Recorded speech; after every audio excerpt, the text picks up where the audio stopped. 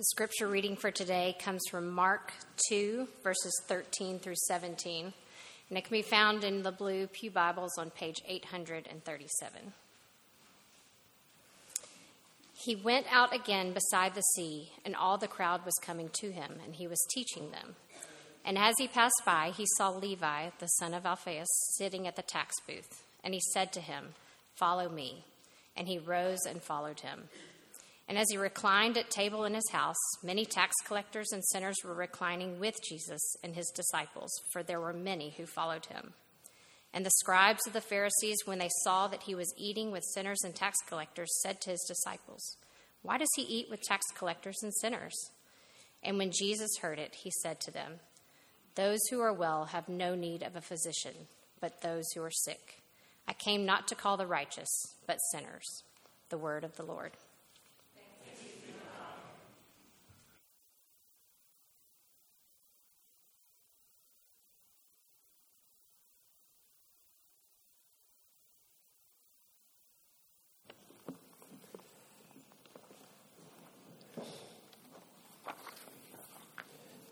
I don't know in your high school if you had clubs like we had. There was a club for the guys named Checkers and a club for the girls called the Marbles. I don't think there's any significance or one was better than the other. Just play with checkers, you play with marbles, right? And I didn't get to be in the Checkers. I was in the Squires, which was kind of the leftover club, for those of us who couldn't be in the Checkers. But the Checkers had a particular kind of plaid shirt, and they had checkers on it, and the Marbles had a particular blue shirt, and they had marbles on it. So everywhere they were, when they wore their shirts, you knew who the Checkers were, and you knew who the Marbles were. And they were like the upper slice of our society in the high school of what we thought, the best athletes, the most beautiful, the most popular in every respect. And it was carefully guarded as to who became a checker or a marble. And then I get to University of Alabama. They had a little bit of a Greek system there. I mean, they had, sorority row. Just huge house after house after house, and the same with the fraternity houses. But among the fraternity and sorority houses, I won't name them, but there were particular 2 or 3 that you most wanted to be in. And then you could look with disdain on not only the whole campus, but all the other fraternities, because you were in one of those fraternities. And of course, it was based on wealth. It was based on talent and ability and popularity and personality. But here we find that Jesus builds a fraternity that's very different than that. Very, very different. Shocking as to the people that Jesus builds his fraternity, sorority with. It was an offense to the Pharisees, as we see. It was an offense as well to Roman society. So we start here, though, just a few minutes on the context of Christ's call, which probably is not apparent when you first look at this passage. But in each of the first 3 chapters, several times after acts that demonstrate God's power, His saving power, Jesus retreats to either wilderness or the mountain or the sea. And several scholars have shown how Mark is calling to mind the nature of the wilderness and the nature of the sea. That is, the wilderness is associated with spiritual forces that oppose God. As Jesus was driven into the wilderness by the Holy Spirit, that's where he met Satan. And that's where he defeated Satan. Where Israel had succumbed to temptation and fallen away from God in the wilderness, Jesus goes into the wilderness and opposes Satan. The wilderness was always associated with judgment and destruction in the Old Testament, but it was also where God manifested His glory and His greatness, there in the wilderness. Isaiah declares that in Messiah's day, the wilderness will become a pool, a spring of water, and a fruitful field. And there's no surprise then that in Mark 6, it's in the wilderness where Jesus feeds the 5,000. It's in the wilderness that He makes it a fruitful field and a spring of water, showing that Messiah has indeed come. The kingdom of God is at hand. But the sea has the same associations. So God, delivered Israel through the Red Sea, and then He judged the Egyptians with the sea. So destruction and judgment in the Old Testament are always many times pictured as being engulfed by the sea. And even evil comes from the sea. It's so associated that in Isaiah 27, it says, in that day, the final day, the Lord will punish Leviathan, the fleeing serpent, and He will slay the dragon that is in the sea. Such is the association of sea being a source of evil. And then when you get into Revelation, the dragon stands on the seashore and he brings the beast where? Out of the sea. That's why in Revelation 21:1 it says, speaking of the new heavens and the new earth, and the sea is no more. Now, when I first read that, I was like, well, I like the ocean. I like seashells and waves and wind and, but that's not what it's talking about. There may well be, more glorious oceans or waters than we've ever seen in that day. But he's making the statement that all evil will be removed in that day from this picture of evil. After all, in Revelation 15, there's actually a sea of glass before the throne of God. So it just depends on what you want to image. But in Mark 4 and Mark 6, Jesus calms the raging sea. The place of the dragon, you see, the place where evil comes. He shows not only His power over this physical world, but His power over all powers in the world, spiritual and physical. And it's beside the sea in chapter 15 that He casts out the demons, and He casts them into the pigs, and they rush into the sea to be drowned. It's as though Jesus says, back where you belong, Satan. If you understand the picture here. And it's there that He called His disciples, by the sea. And it's there 3 more times besides this that it says He went to the sea and He taught the crowd by the sea. So in the face of that which is pictured as chaos and destruction and evil, Jesus brings the Word of God. The darkness will not overcome the light. So this is the context here of this action of Jesus. And never forget John's words in his letter. The reason the Son of God appeared was to destroy the works of the devil. And in Acts 26, Paul was told, you're to open their eyes as my servant so that they may turn from darkness to light and from the power of Satan to God. You and I need dramatic deliverance. He comes to fetch us from our wilderness, to rescue us from the sea, or we will die, right? So, a wonderful picture here of Christ there at the sea, and then coming from being at the sea and teaching, He calls Levi. So the context of Christ's call, but then the sheer mercy of Christ's call.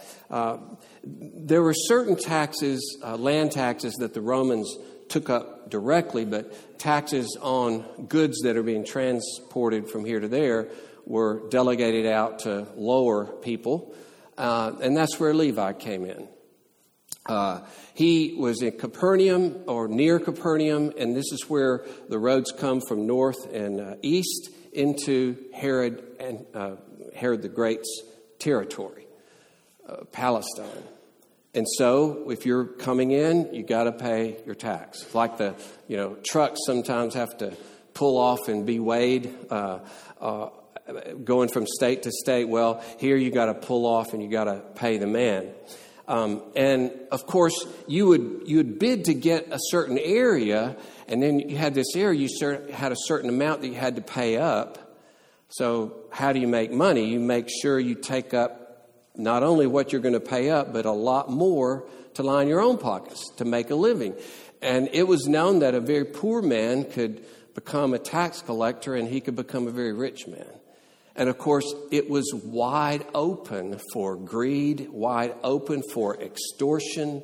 You had a power over people, and they became just proverbs for evil. It depended on those who would do this, who would turn their backs on everything Jewish and join up with the Romans to basically rape their own people. They've likened them to moles in the Nazi Germany. And you think how much you would hate someone who was trying to find out dirt on anybody he could, even his own family members, to turn them over to the Nazis to be sent to prison and possibly to death. That's who these people were. The most hateful aspect of Roman occupation was the military presence, and then the presence of these tax collectors. You just see one and it's like, can't believe that guy. Can't believe what he's doing. And only the Jews of the most reckless character became publicans or tax collectors. They were lumped with thieves and murderers in the Jewish mind. They were disqualified as judges or witness in court. They were expelled from the synagogue. It was a disgrace to your family if you had a tax collector. The touch of a tax collector made a house unclean. Jews were forbidden to receive money, even alms, even donations. You can't receive them from a tax collector because they're regarded as that money as being the result of robbery. You could even lie to them, and it didn't count, like they weren't human beings anymore. So the same shock that was there when Jesus would touch a leper who's unclean is here, but now it's moral uncleanness, and it's even worse because this guy chose to be unclean. He chose to be this.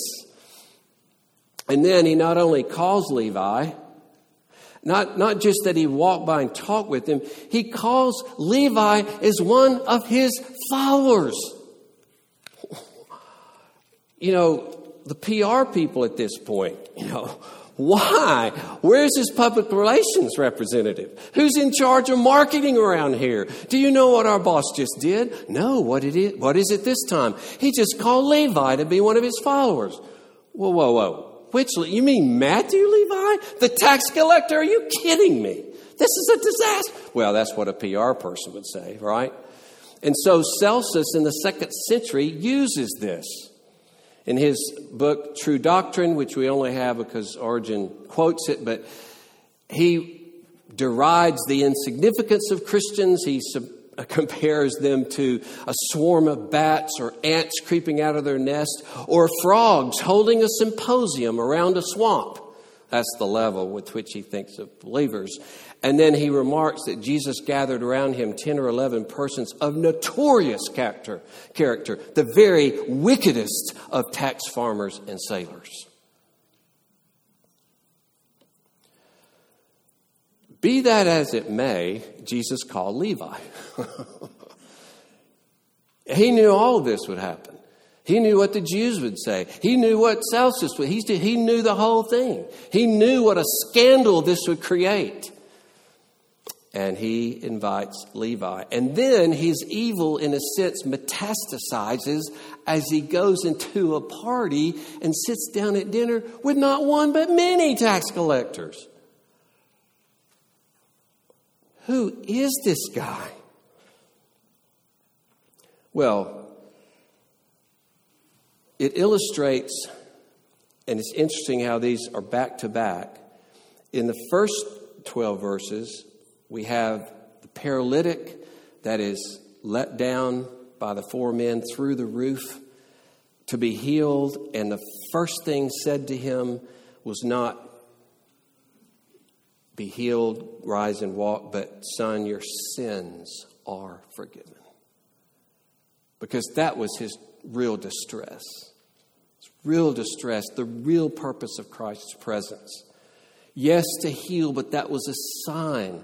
A sign, yes, of final resurrection and healing that will come in the final issue of the kingdom, but a sign of the healing of forgiveness. That's what this is about. And the same thing here, because he gets to verse 17, he says, I came not to call the righteous, but sinners. And this is to be the backdrop to carry us all the way through. All of his actions is about forgiving sinners and forgiving sin and calling sinners, till you get all the way toward the end of Mark, where he says, the Son of Man came not to be served, but to serve and to give his life as a ransom for many. That's the point of Messiah. It's for human sin. And then when he offers the cup, this is my blood of the covenant that is poured out for many. I came to redeem sinners.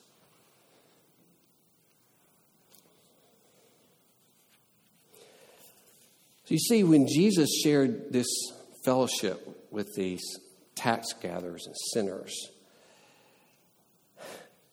this was unthinkable to a Jew.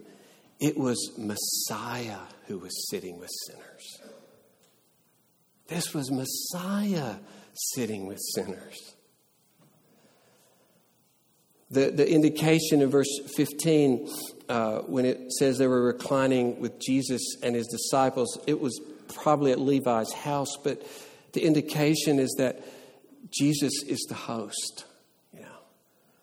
He's the one. This, and several scholars say this is in anticipation in Mark's theology of when Messiah will sit down with sinners in the kingdom of God. Here's an initial picture of what's going to happen. Sinners of the worst kind, most hated, despised, despicable people you can find. Let's have a party together. And many of these men hadn't repented yet.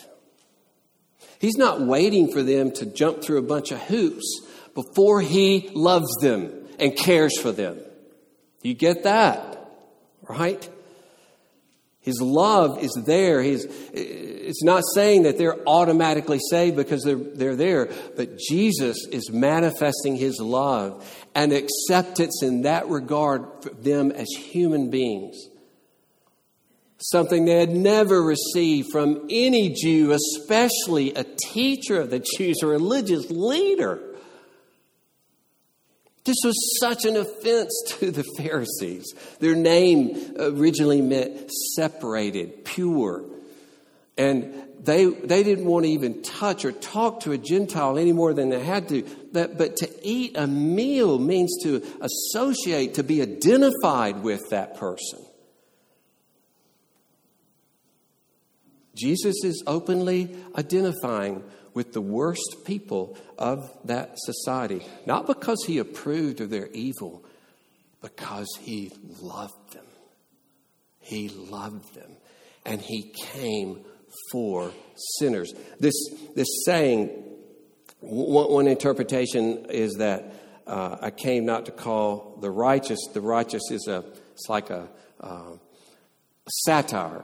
It's like, if there were such, and you think you're righteous, but you're not. I lean toward the view that he came into the world for sinners, which all of us are. I didn't come in the world for right. That's not the whole point. The world is in sin. The world is deluged, is at the bottom of the ocean in sin. All the world. I came for sinners. Of course, I'm here with the sinners. That's what I came for, is sinners. And of course, if the Pharisees could understand that, and they understand the real point of Messiah is not to underscore how great they are and how righteous they are, but to redeem them, Jew and Gentile, then there could be the beginning of humility, recognition of this glorious one who came. So here he is, extending them, offering to them the fellowship of God through Messiah. It's like a demonstration of the forgiveness that was expressed to the paralytic earlier in this chapter. And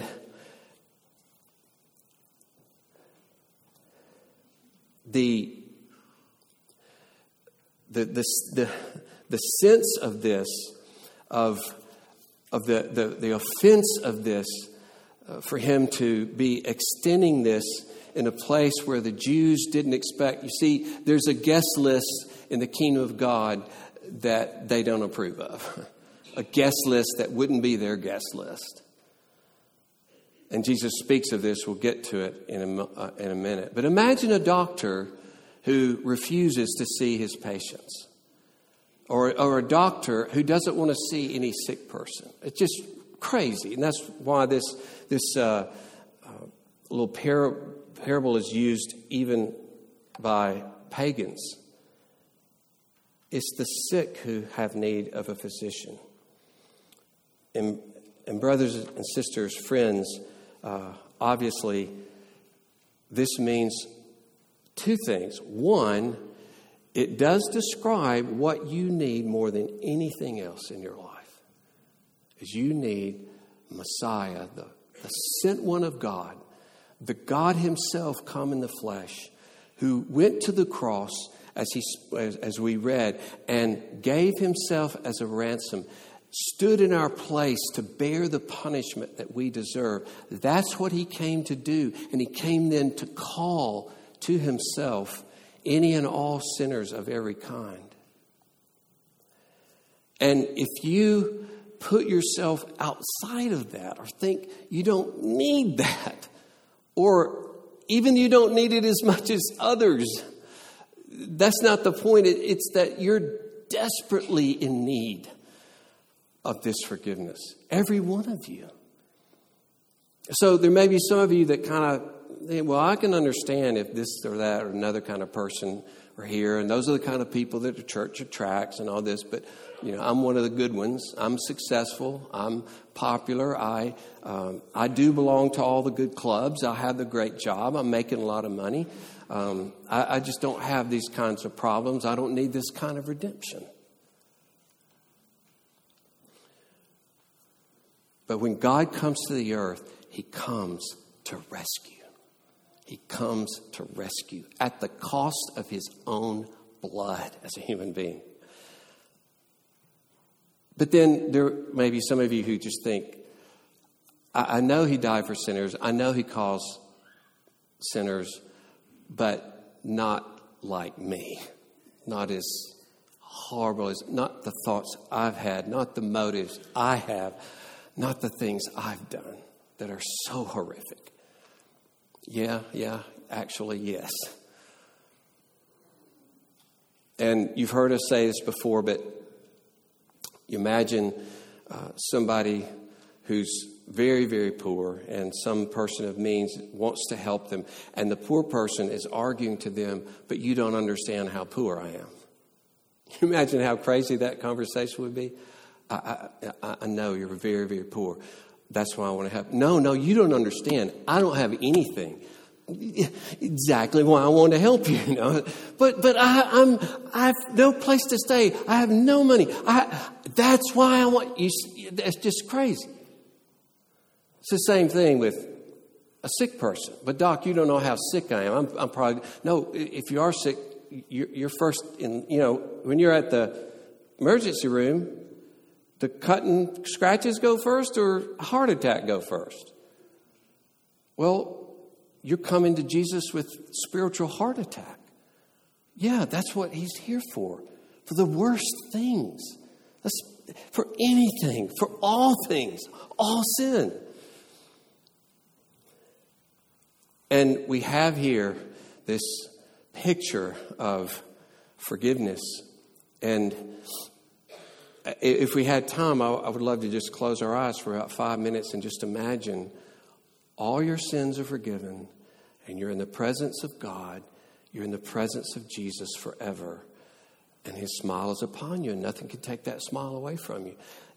The forgiveness is so apparent that you're sitting at fellowship with Jesus, and forever it's pictured as this banquet of feasting and rejoicing as we rejoice in his great salvation of us sinners. So, Jesus calls you sinner. It doesn't matter what kind of sinner, how bad a sinner, he calls you. He called Levi a tax gatherer. He's here inviting all these tax gatherers, giving them a picture of what fellowship with God could be. Amazing love. But then there's our participation in Christ's call. I'm taking that from just verse 14, that this Levi now is a disciple. He becomes one of the apostles. He becomes one who's bringing this message to others. And the word follow is basically synonymous with faith in Mark. They're brought together again and again. It defines what happens when someone responds to him. Even Jesus says, if you're going to come after me, you must deny yourself and take up your cross and follow me.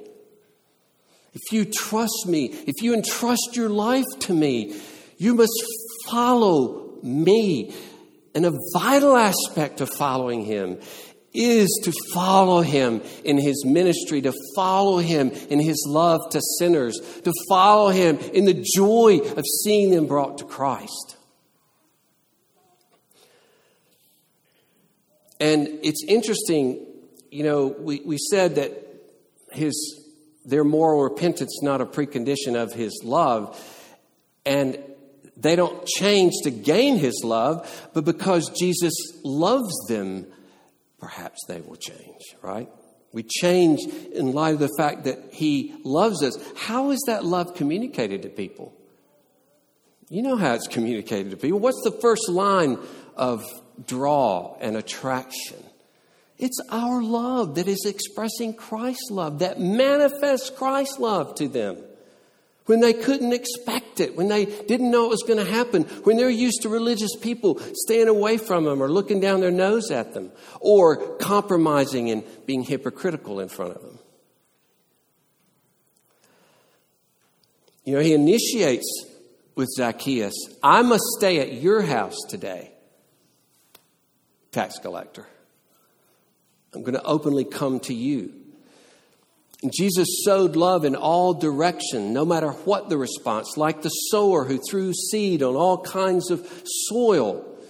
And this offended people then, it offends people now. Now, your version, my version could be to avoid such ministries and such churches. You like insulation, you like comfort and dignity and reputation. You're going to be governed by fear and pride instead of associating yourself in this way. And, behind all this is our thinking of, I'm really was closer to Jesus or God to start with than these people were. That's part of this thinking, Yeah, I needed salvation, but not as much as, He didn't have to go as far to get you. He didn't have to forgive as much. He didn't have to look over as much sin. Are we Christ or are we the tax collectors here? That's the real question. And in Luke chapter 15, it's interesting the contrast it says there again, tax collectors and sinners were all drawing near to hear him.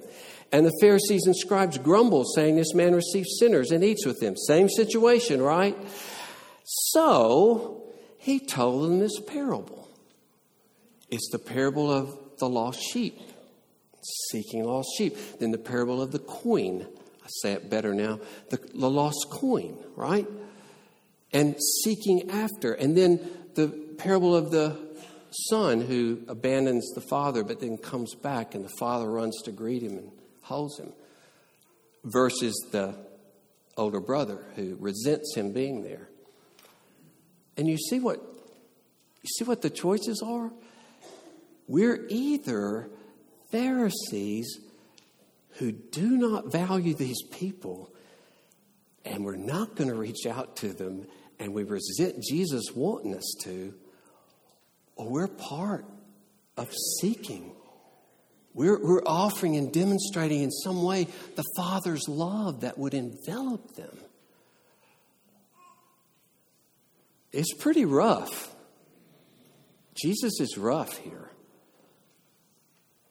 And what did he say? Deny yourself. Take up the cross. The cross represents the world's rejection. Take up that cross. Maybe you'll get rejection even as you seek to love people. Take it up. Take it up. Deny yourself. Follow me. Follow me in love.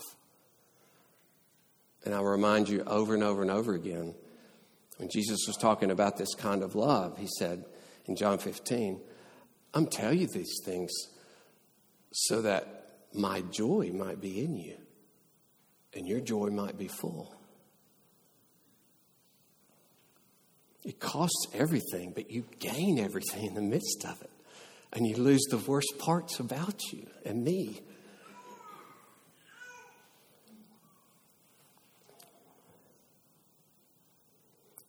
You know, and if we can begin to admit our prejudices and our preferences and the limits of our love, how little we love people, and cry out for mercy, we might understand our need of mercy more than we ever have.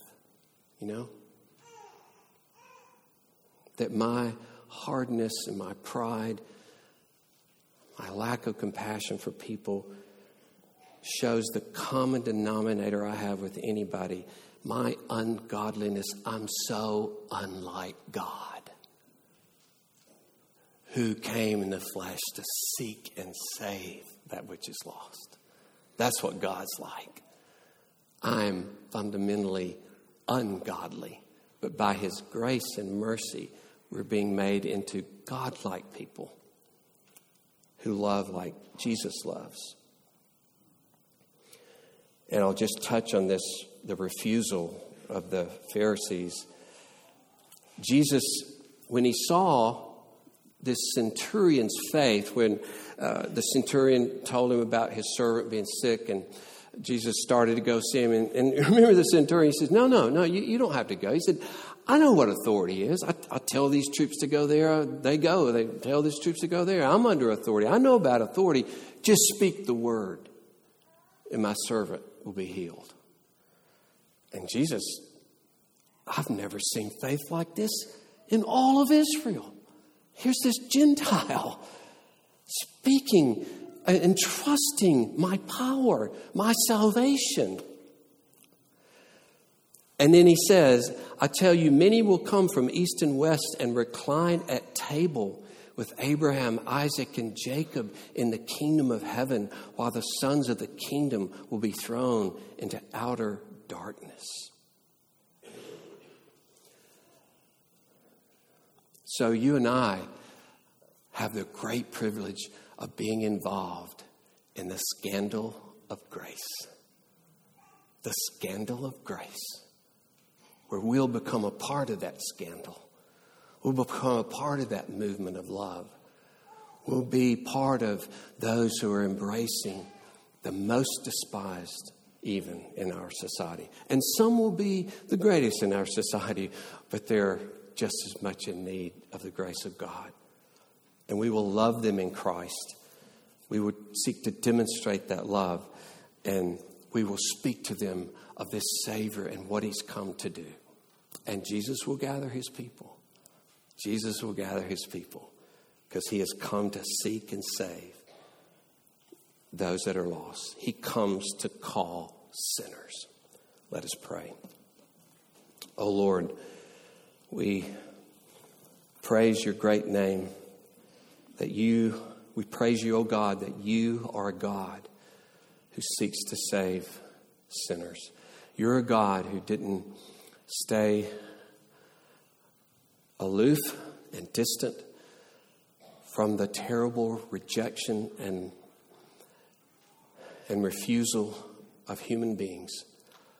They're turning our backs on you. And Lord, worshiping anything but you.